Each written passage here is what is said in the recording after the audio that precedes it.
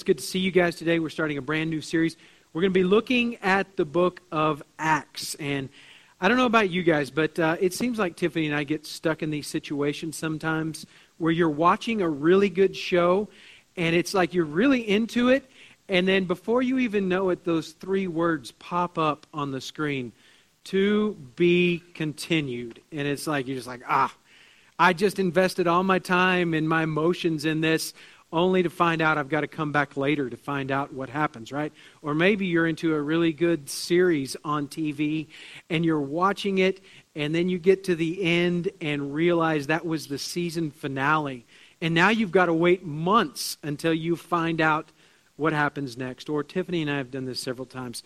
You find a really good show on Netflix and you just binge watch that thing, right? You're really into it till you get to the end, only to discover that the season got canceled. And now you're never going to know what happens. You've just got to make up your own ending because the show is never going to come back on again. Well, as we look at the book of Acts, the book of Acts is a sequel. It is a part 2, and we're actually going to start in the part 2 rather than the part 1, but we'll look exactly at what that means here in just a little bit.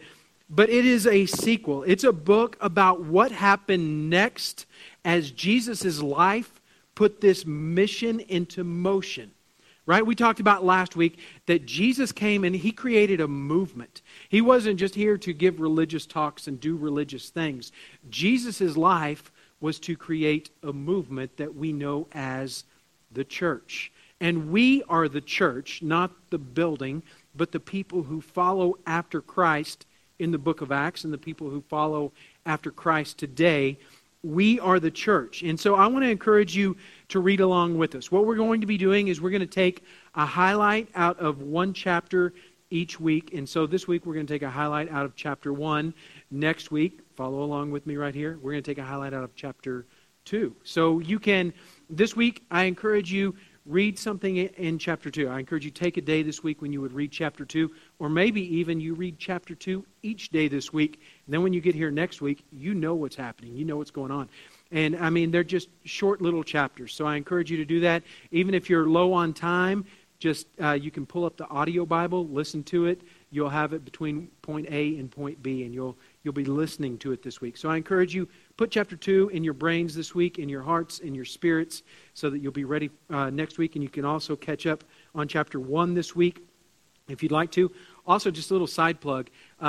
If you don't have YouVersion, the Bible app, those are great things to put on your devices, whether it's your laptop, your desktop, your iPad, your phone, whatever it may be. You've got all different sorts of reading plans. You can get a reading plan and go through the book of Acts on there if you want, or daily devotionals that you can read through there. So I encourage you to pick one of those up to where you can always just be putting the Word of God in your life. And also, we've always got devotionals and different 10 Minutes with God going that you can find on our social media and our website. So it's a great way for you guys to grow as well. But I encourage you to be reading along with us. The Bible is really important to us here. I know you're thinking, well, this is church, Adam. It should be, right? Well, it's not always that way. It is for us here, though, at Rock Hills. We want it to be at the very center of who we are and what we do. So even when we're not necessarily going through a book study, we're always going to be basing everything we share with you guys on Scripture, because that's what it's all about.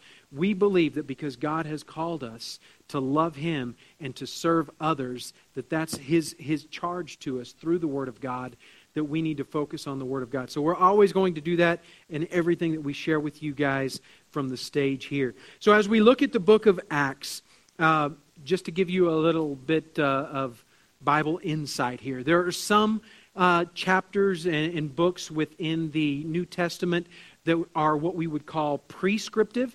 In other words, they give you kind of a prescription of what you're supposed to do.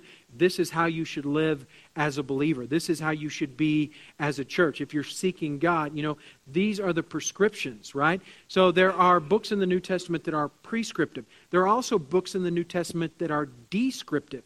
In other words, they describe what God is doing and what's going on. The book of Acts is both of those. In the book of Acts, we will find things that are prescriptive, that tell us how to live, that tell us how to experience God.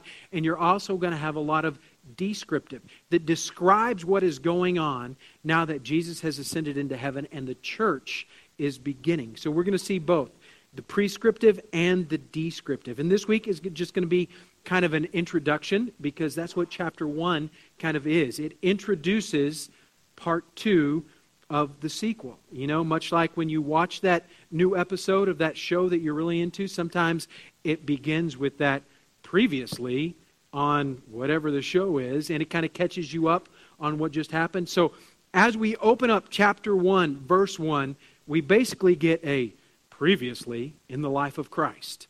So that's where we're going to pick up right here. Acts chapter 1, verses 1 and 2.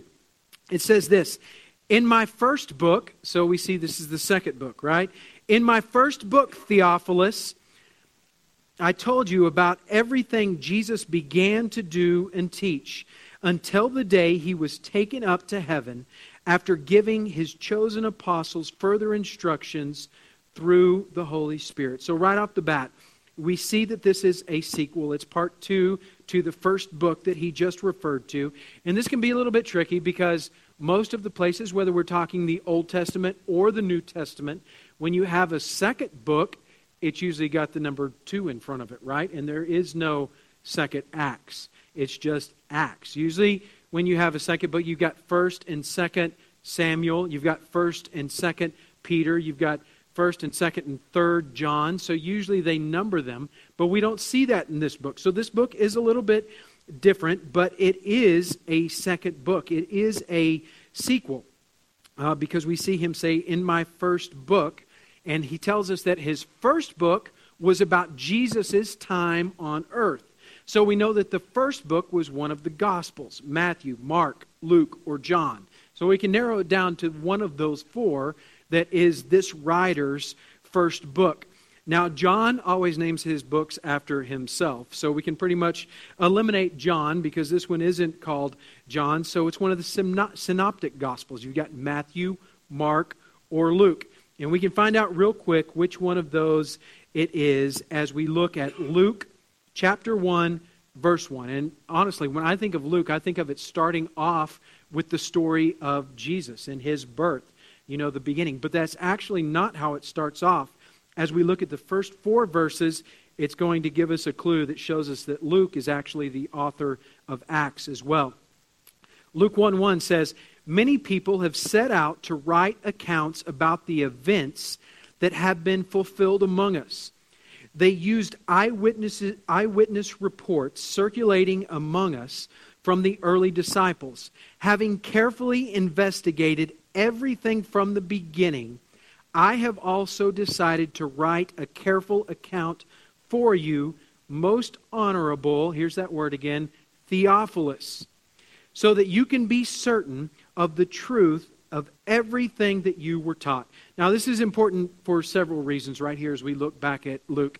First of all, he's talking to this person named Theophilus. Now, Theophilus literally means loved by God.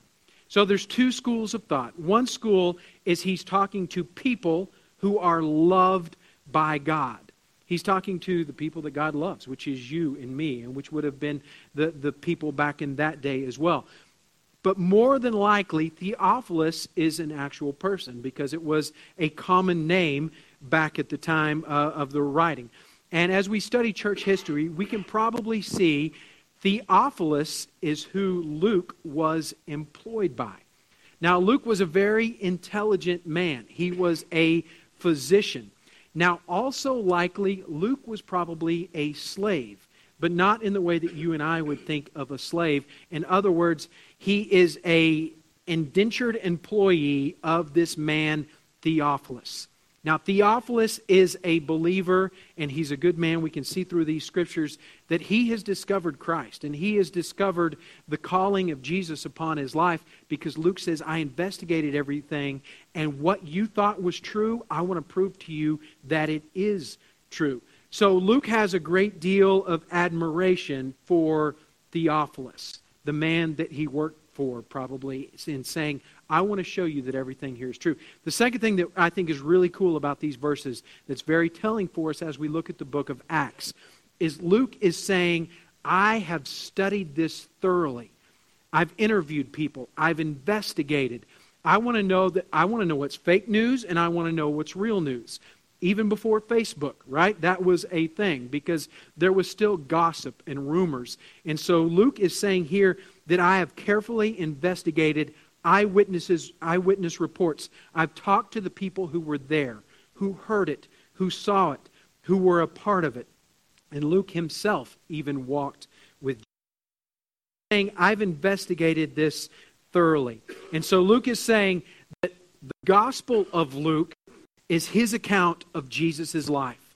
He's saying, here's who Jesus is, here's what he did, here's how he lived and why he lived, and then Acts is part 2 of that. He's saying because of who Jesus was, because of how he lived, and because of what he did, here is what he has now put into motion. So Acts is Luke part 2 of because Jesus lived, here is now what this means for all of us. Here's what Jesus starts.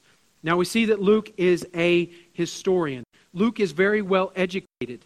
I don't know Greek, honestly, but if I did know Greek as I researched all this, I've read Acts and Luke are written at a different level of Greek than most of the rest of the New Testament.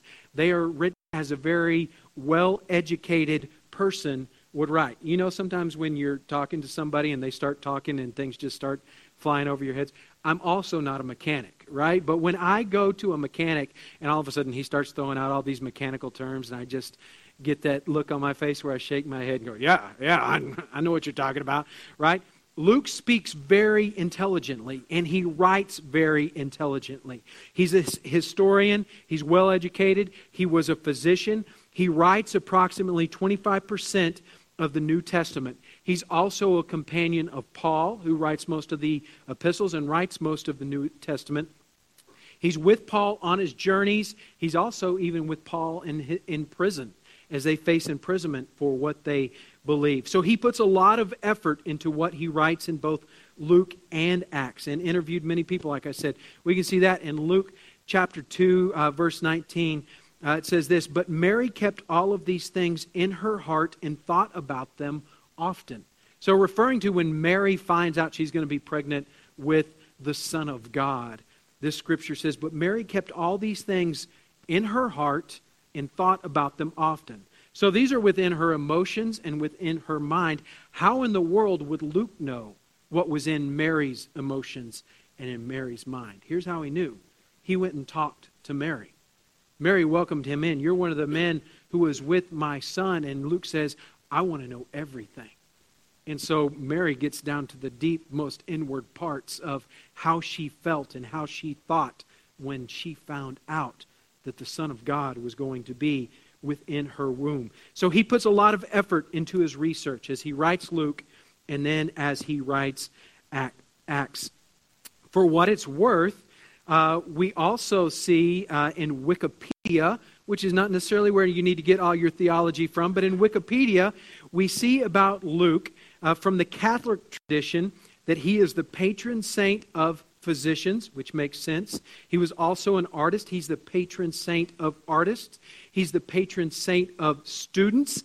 And he's also the patron saint of butchers.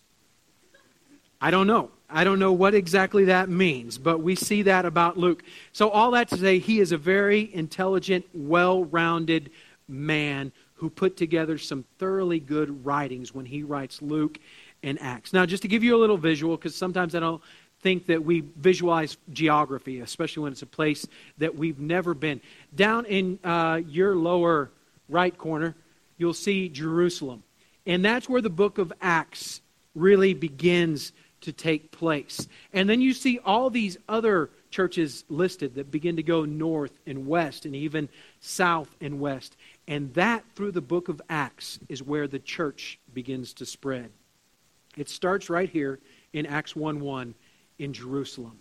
But then something so incredible happens that it's just like a post that goes viral without social media, because people just begin to talk and people begin to experience, and people begin to experience something that is so incredible that they just can't contain it to themselves. And so it begins to go to the person that they know in the next village, and the next village, and the next village. So at the beginning of the book, we're down here in Jerusalem. If you go up several cities, you'll see Antioch, which is now Syria, up there, and a really cool church develops right there. And that's kind of the middle book part of the book of Acts. And some really amazing things happen there. And then towards the latter part of Acts, it just begins to spread farther and farther. So that's where we're going to be going on this series. If you've been calculating in your head, wait a minute, there's a lot of chapters in Acts. Here's what we're going to do. We're going to take about the first half of the book and go through a chapter each week this fall, and then we're going to come back around to it in 2018, which is crazy to even hear coming out of my mouth, that might be around the corner. But we'll come back to the end part of Acts in 2018. So let's pick back up in chapter 1. We'll be in verse 3 here. During the 40 days after he suffered and died, this is referring to Jesus, he appeared to the apostles from time to time, and he proved to them in many ways that he was actually alive. He talked to them about the kingdom of God. Once he was eating with them, and he commanded them, "Do not leave Jerusalem until the Father sends you the gift that he has promised. As I told you before, John baptized with water, but in just a few days you will be baptized with the Holy Spirit." So he tells the apostles, the disciples, I want you to wait right here, and the Holy Spirit is going to meet you and empower you. Now, I kind of wanted to take this spot right here and camp out on the importance of waiting on God, because I think that's something crucial for you to experience God's presence in your life. Whether that's just taking time in the rhythm of each day where you're stopping, you're praying, you're reading Scripture, you're waiting on God so that He can empower you, or whether that's even during your week, you've got a Sabbath period of time, like today when you're setting everything else aside and letting God speak to you. And that's hugely important, but as I started to kind of move that direction, I kind of felt convicted that that's not what this Scripture is about here. And even though we need to have that, God's talking about something else. He's saying, I want you to wait, and I am going to empower you to be the church. Now, you have to imagine, these disciples, the men that he's talking to right now in this moment, they were there years ago when Jesus came up to them in different situations and said, "Come follow me." And these men left all that they were, and they went and followed this man named Jesus because there was something amazing about him, so amazing that they were willing to leave behind everything that they had known to go and follow this man, Jesus. That's what Luke did. Even though he's employed probably by Theophilus, Theophilus is a believer, and he says, yes, go follow Jesus. And so Luke goes and follows Jesus. These men were there. They walked with Jesus day in and day out. They saw behind the scenes, right? Sometimes it's not so good to see behind the scenes because then you go, that's not quite what I expected, right? But these men were there. And they knew that Jesus is who he said that he was. They heard what he taught. They were there when Jesus laid hands on the sick and saw them recover. They saw Jesus do miracles. They saw him and they knew that he was the Messiah that had come to set the world right. You see, the disciples were expecting this. And the Israelites were expecting this. They knew that one day God would send a Messiah that was going to set the world right, that would be the Savior of Israel to help Israel regain its status. Now, they weren't expecting a baby in a manger, so that's why a lot of people weren't expecting Jesus when Jesus showed up on the scene. But the disciples said, I believe this is it. This is the guy. This is the guy that is going to be the Messiah. So they invested everything that they were into following Jesus. And then Jesus gets arrested. And there's still hope there probably, but then they see him get crucified. And they see him get put into a tomb. And I think they had to be thinking to themselves, did I just fall for the biggest scam ever?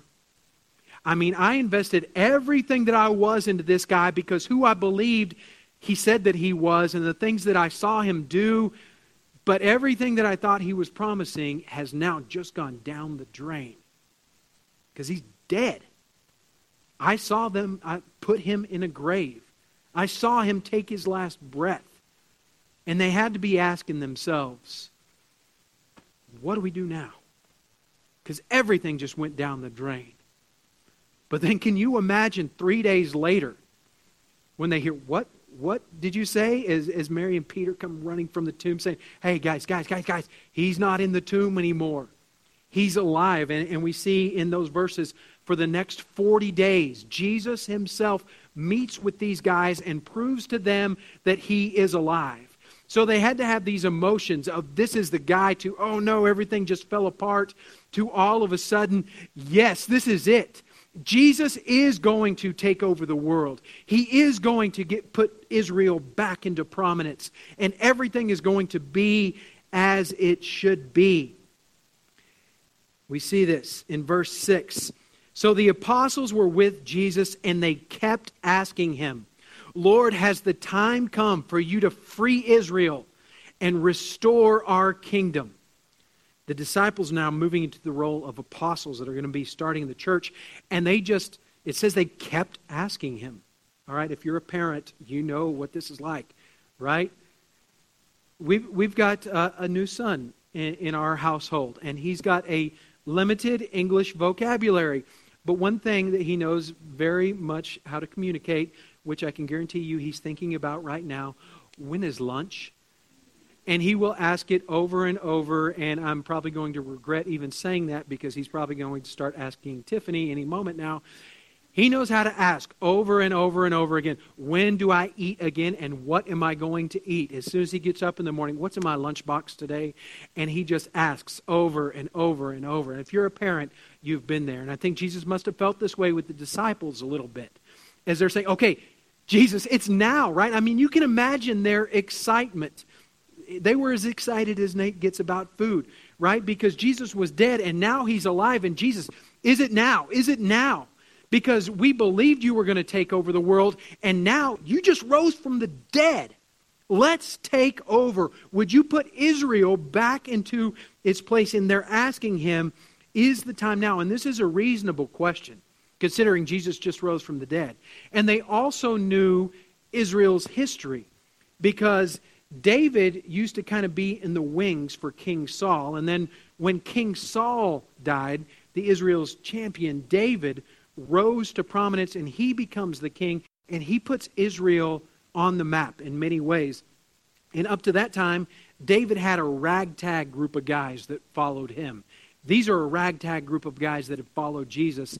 And they're thinking, now we're going to be like David's men were. Not only are you going to take over Israel, but we're going to be your right-hand men. So they're saying, Jesus, is it time now? Are you going to take over Israel? Are you going to kick tail and write down names? Is this it? And Jesus says, well, yes and no. You don't really get the whole picture of what's going on here. He says, the kingdom of God is going to be restored, but it's not going to be me. It's going to be you. And it's not going to be the old way that you're picturing in your head, but it's going to be the new way. And it's not just going to be for Israel, but it's going to be for everyone who would receive the kingdom of God. So he replies in verse 7, the Father alone has set the authority, the dates and the times. They are not for you to know, but you will receive power when the Holy Spirit comes upon you, and you will be my witnesses, telling people about me everywhere in Jerusalem, throughout Judea, in Samaria, and to the ends of the earth. After saying this, he was taken up into a cloud while they were watching, and they could no longer see him.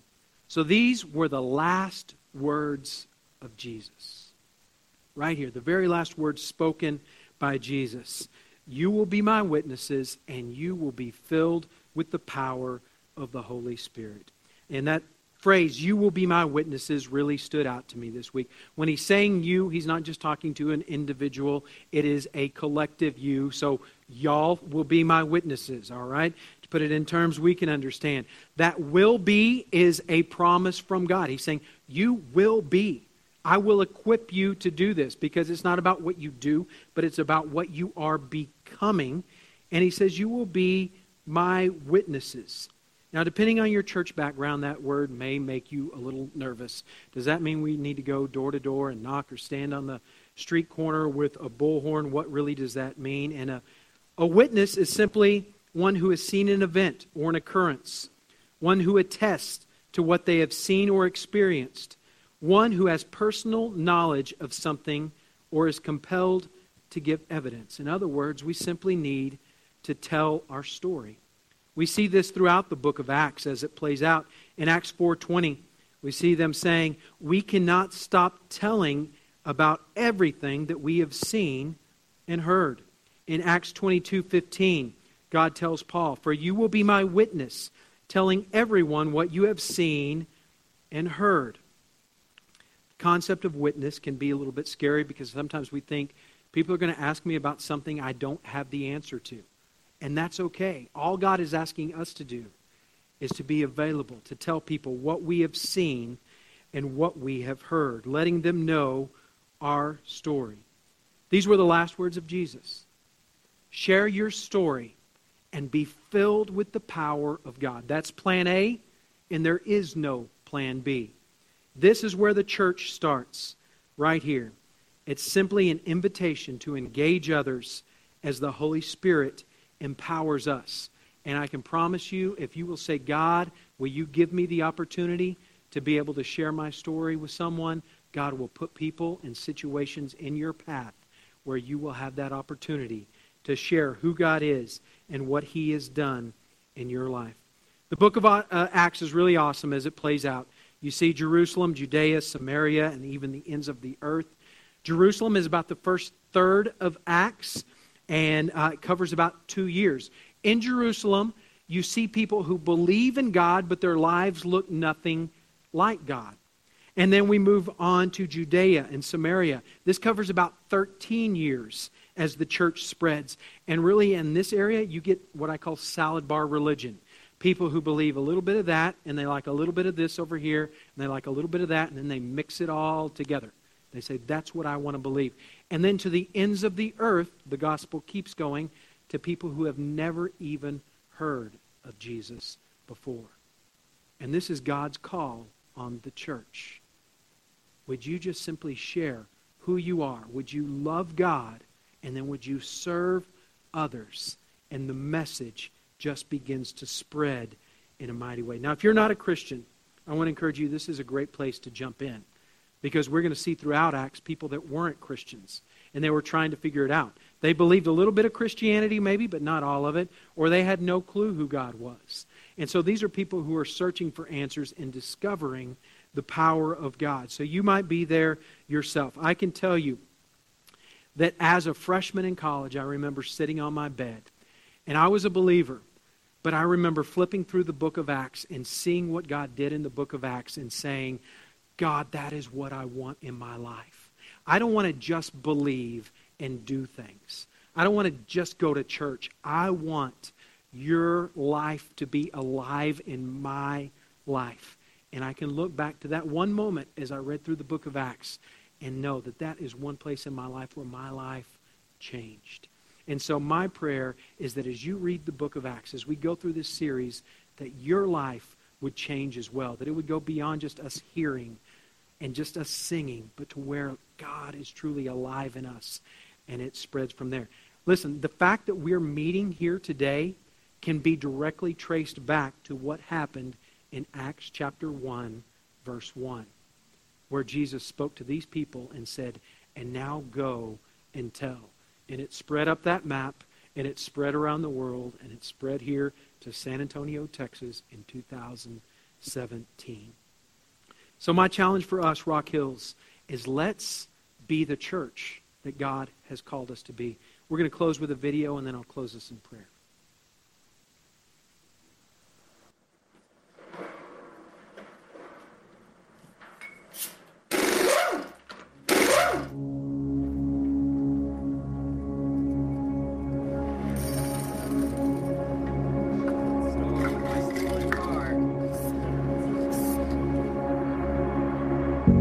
2,000 years ago, Jesus told us that we are a city on a hill and the light of the world. Now, more than ever, the world needs the church to be a light in the darkness, a beacon of hope, a place to belong.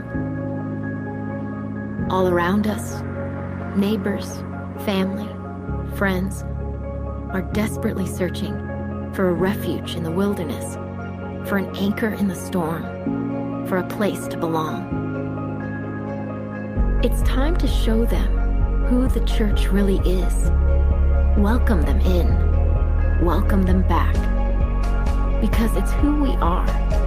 It's who we were always meant to be. Let's remind the world that they matter to God. No matter what they've been through, no matter how far they feel from faith, no conditions, no judgment, just love. And that this is truly a place to belong.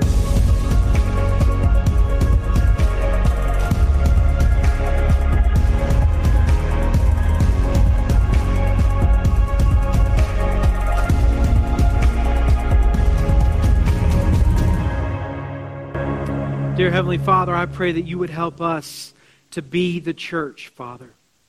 That as you invite us to wait on the power of your Holy Spirit, Father, and then you challenge us to be your witnesses, Father, simply to share our lives with the lives around us.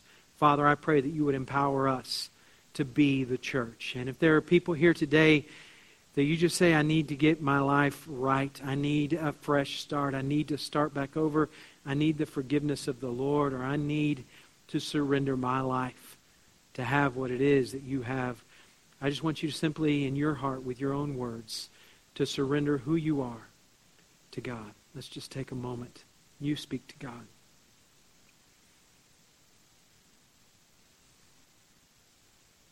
Dear Heavenly Father, we thank you that you sent Jesus to die for us on the cross. Lord, that we might know you, that our sins can be forgiven. Lord, that we can be made a new creation. Lord, we want to surrender all that we are to who you are, that we might become all that you have created us to be. Lord, we love you today. In Jesus' name, amen.